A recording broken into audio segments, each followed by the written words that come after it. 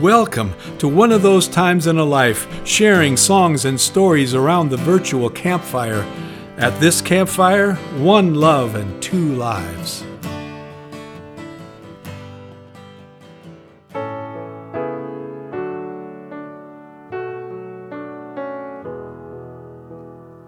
On the first page are two pictures. Look at them and you'll see. One's a young girl, one's a young boy, waiting there to meet. Turn the page and there together, turn again, the groom and bride. The pictures tell the story of one love and two lives.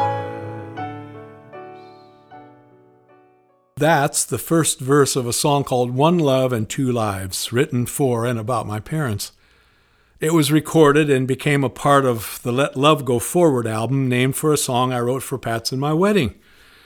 And while I've tried to adhere to Willie Nelson's maxim, tell the truth and make it rhyme in all my songwriting, a subtle and unconscious difference remained well into the 90s in mindset and heartset between songs I wrote for family, friends, and myself, and those I wrote for a changing marketplace. Over the years, one of the biggest changes in Nashville is the way songs are written. When I first visited in the mid-'70s, songwriters tended to work alone. 20 years later, most Nashville songwriters were co-writing, working with other songwriters. And in 1996, I joined the Nashville Songwriters Association and began attending Seattle area meetings as a way to get to know other writers. I also started writing with some old friends, Gary Drager, who I've written with off and on through the years, and Cliff and Lana Ray Lenz. With Drager, I was writing mostly music, and the Lenzes mostly words. Collaborating, it can be fun. As that line between writing for sale and writing for self continued to blur and finally disappear, it's become clear that songwriting for me remains primarily a solitary endeavor. In April of '96, the Brothers Four did a 3-week concert tour of Japan. A year earlier, in what was either a chance encounter or an extremely well-choreographed reunion in a bar in Osaka, the group ran into the head of Japan's premier promotion company and reestablished a relationship that had run its course a few years earlier. It's a connection that couldn't have been rekindled by a simple phone call. It's part of the mystery of doing business in Japan. And that May, thanks to our friend Dan McConnell and the Chinese Ministry of Culture, the Brothers Four spent 2 weeks traveling and singing in mainland China. While hoped-for follow-up tours didn't happen, it was an amazing experience. We were told at that time Chinese audiences learned about Western music listening to radio stations broadcasting from Hong Kong and Taiwan. And those stations might play a Michael Jackson record, followed by the Beatles, and then play one of our songs without a lot of explanation in between. And to make things even better for us, they couldn't really tell how old we were. And so on some level, it was as if for those days in China we were young again, and the music somehow new again. And Pat came along on that tour and was there to document the fact that some young female fans actually came up and asked us to sign the T-shirts they were wearing. We happily obliged. And later that summer, Pat and I repainted the inside of the house. With help from one of my old singing partners, we moved the TV downstairs and the piano upstairs and bought a new couch. And in September, she and I traveled to Ireland, where I dreamed of going for years, and to Scotland, where Pat's dad's family came from. And in November, there was a 60th birthday party in the mountains for a friend with lots of celebrating and singing. And then suddenly it was December. And for the first time in some time, my two brothers and I were together with our parents for Christmas. It's only looking back that I realize what an important time it was to be together. Page after page, the pictures showed a growing family. 1, 2, 3, kids arrive and make the scenes complete. Sometimes in living color, sometimes in black and white. The pictures tell the story of one love and two lives. During the holidays, my mom talked about wanting the Brothers Four or me to do a concert in Spokane. She said she would be happy to help with the promotion. In early January, she called to say there were 2 weekend dates available in the coming year at a 750-seat downtown theater known as the Met. There was a Friday night in September as well as Saturday, March 29th. We figured that March date might have been available because it was Easter weekend, and in Spokane, that's a time when people are often home with their families. I'd previously booked Saturday, March 22nd, for a personal concert in Seattle as a way of celebrating my 50th birthday. I was not going to let 50 sneak up like 40 did. We decided to take the March date, with my mom promoting a Brothers Four concert with me as an opening act. And at that moment, it all seemed so easy. I figured in the next 2 months I'd get in great shape, lose a bunch of weight, all these tickets would get sold. I'd write these new songs and introduce them at 2 concerts, one of which would be a triumphant return to my hometown. Easy indeed. The day before he died, President Kennedy was in Houston talking about sending a man to the moon. He mentioned an Irish writer, Frank O'Connor, who as a boy, when he came to an orchard wall that appeared too high to climb, would toss his cap over that wall, leaving no choice but to climb it if he wanted his cap back. And the president ended his speech saying, "The nation has tossed its cap over the wall of space. We have no choice but to follow. Whatever the difficulties, we will climb this wall and shall then explore the wonders on the other side." And while losing a few pounds, writing a few songs, promoting and preparing to perform a few concerts is not going to the moon, by early February, those things together felt like a mighty high wall. I particularly remember one day. My mom called to say she'd sold 100 tickets and didn't think she could sell one more. I'd gained a few pounds the previous week. The new songs were nowhere to be found. That morning, I sprained my ankle playing squash. I limped into the house, plopped on a chair, and proceeded to throw myself a pity party of one. And while the worms I was serving were as imaginary as the tea often served at a child's tea party, they managed to leave a bitter taste in my mouth. The party was just reaching a crescendo when Pat came through the door, saw me in my dejected state, and simply couldn't stop laughing. In retrospect, I was pathetic. And it was hilarious, but I definitely didn't see the humor at that moment. And then somehow I got out of that chair and eventually got back to work. The ankle healed, a few pounds came off, more tickets got sold, songs got written. One of them is the song for this campfire, One Love and Two Lives. The song from the last campfire, On a New Day, is another one. There's also 1968, and When I Was Young and This Old Guitar Was New, songs that have stood the test of time. And suddenly it was concert time. There's a fellow, Gerhard from Austria, who, like my mom, wanted the Brothers Four to perform in his hometown. He promoted the show and made it happen, and before we went on stage that night, he gave us the nicest introduction we've ever gotten.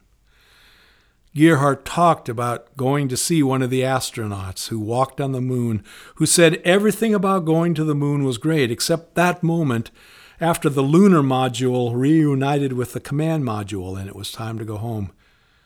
It was that moment the astronaut realized that he would never have such an experience again. And at that point, Gerhard stopped and said, "Tonight, with the help of the Brothers Four, I'm going to the moon." Looking back, I realized for 2 Saturdays in March of 1997, so did I. Through all the change of fashion, length of skirt and length of hair, through every change of season, their love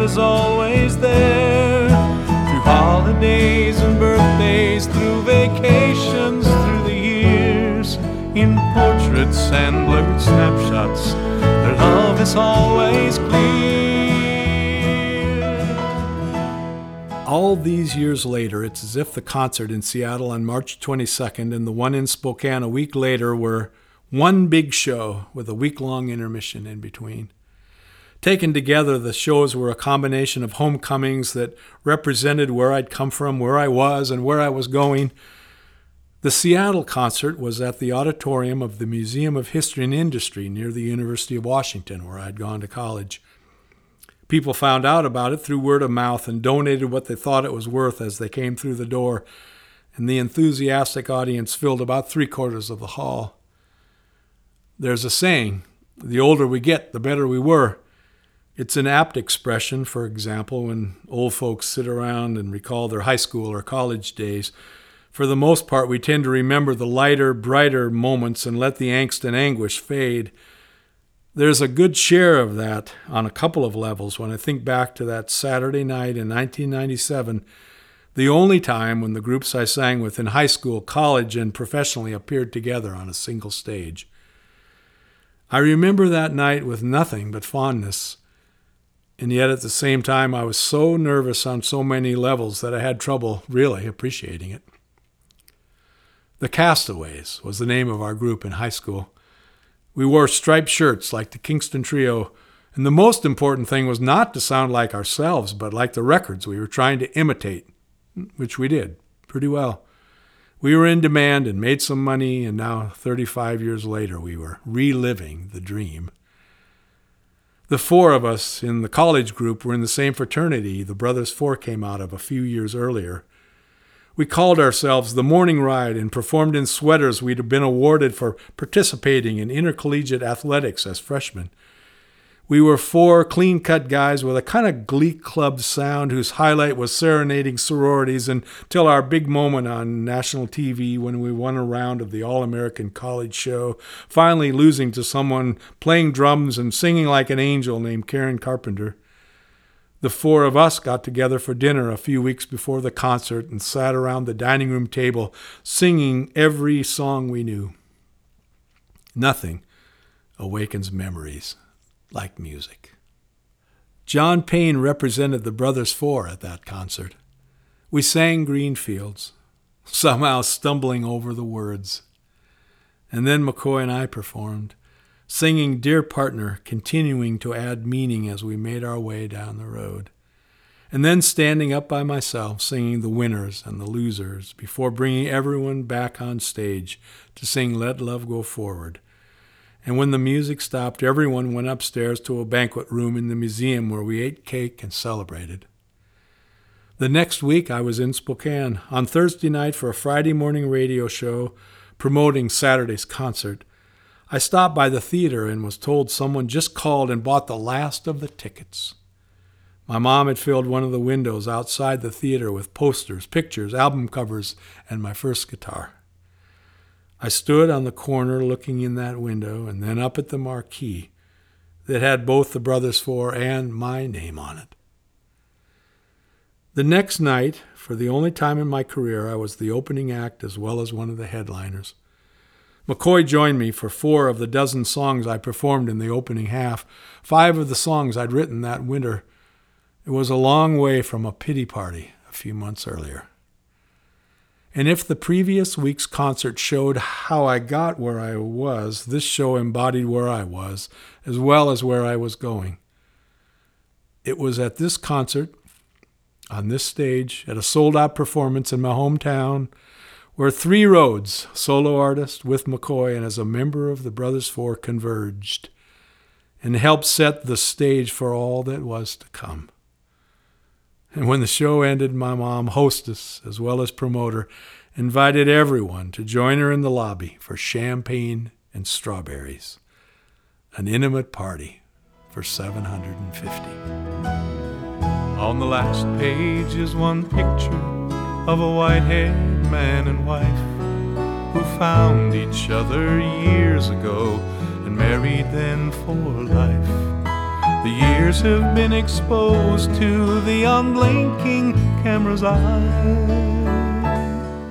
The pictures tell the story of one love and two lives.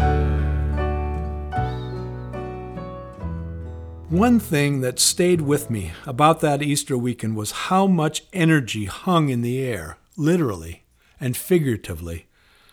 On Friday, a friend of mine who'd come from the East Coast for the concert suffered an alcoholic seizure. There was a 911 call, a trip to the emergency room. He was embarrassed and in denial. I remember the tension in the air when my mom took a few of us aside on Saturday morning and told us we were simply going to love him. There were all the emotions of doing a concert in my hometown, and that I would be a solo artist as well as a member of the Brothers Four. That added to the excitement and the anxiety. That McCoy was a part of it created more energy. That we happened to be celebrating between Good Friday and Easter Sunday somehow made it more than just another Saturday night. And the packed house in the theater seemed to be aware of all of that. The energy kept growing throughout the day, and then the performance. And the next morning, Easter Sunday, Coy, Connie, Pat, and I joined my parents at their church that had once been a synagogue. And while my dad was content to enter quietly through the side door, my mom walked us through the front, happily greeting and being greeted by a host of people who had been there for the previous night's celebration. The Hale-Bopp comet had been a fascinating part of the night sky for weeks. My parents' friend and minister, Don Gilmore, talked about it that morning at church.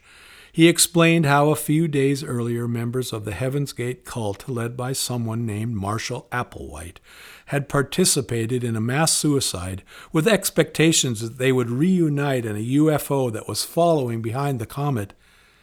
You could feel the energy shift when Don paused, looked up at the congregation, and began explaining how years earlier he and Marshall Applewhite had been friends.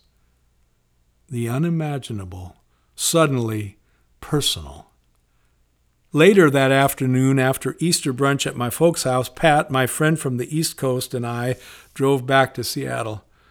There were heavy winds that night and a snowstorm. We lost power in the house. A maple tree in the backyard broke loudly in half. My friend woke up screaming in the night, and we awakened the next morning, the last day of March, to 6 inches of snow on the ground. And maybe, if all that was about to happen hadn't happened, the energy that filled the air to overflowing those first nights and days of spring might simply have been an afterthought, instead of a harbinger of what was to become a long season of the heart. And maybe, if all that was about to happen hadn't happened, I wouldn't have returned so often to that moment in church that Easter Sunday when Don Gilmore read from Lauren Isley, and I saw my normally stoic father's eyes fill with tears. Think of yourself as the chicken hawk, Don implored as he began to read. He was born to it and made no outcry, now resting in my hand hopelessly, but peering toward me with a fierce, almost indifferent glance. Something out of the high air passed from him to me, stirring forth excitement. I put the sparrow hawk in a box, but next morning I got him out. He lay limp in my grasp. I saw him look away, beyond me, into a sky so full of light that I could not follow his gaze. I reached over and laid the hawk on the grass. He lay there for a long minute, his eyes still fixed on the blue vault above him. It must have been that he was so far away that he never felt the release of my hand. He never even stood. In the next second after that long instant, he was gone. Like a flicker of light, he had vanished from my sight. He was gone, straight into that towering emptiness of light and crystal that my eyes could scarcely bear to penetrate. For another long moment there was silence. And then, from up somewhere, a cry came ringing down. I was young then, and had seen little of the world. But when I heard that cry, my heart turned over. It was not the cry of the hawk that I had captured. Straight out of the sun's eye, where she had been soaring restlessly above us for untold hours, hurtled his mate. I saw them both now.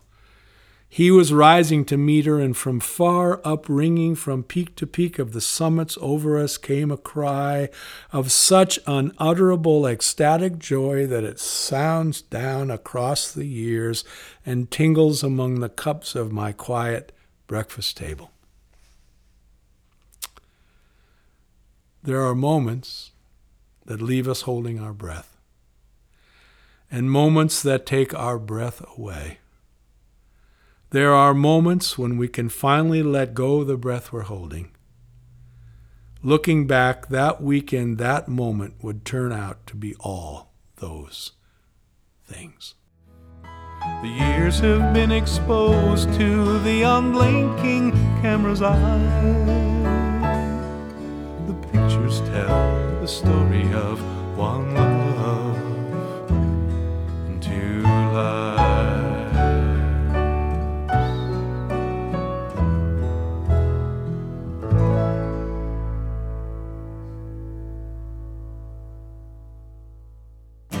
Thanks for sharing one of those times in a life. At the next campfire, a season of the heart. Hope to see you then. And remember, when you buy a CD or download a soundtrack of the journey, you're helping make this journey possible.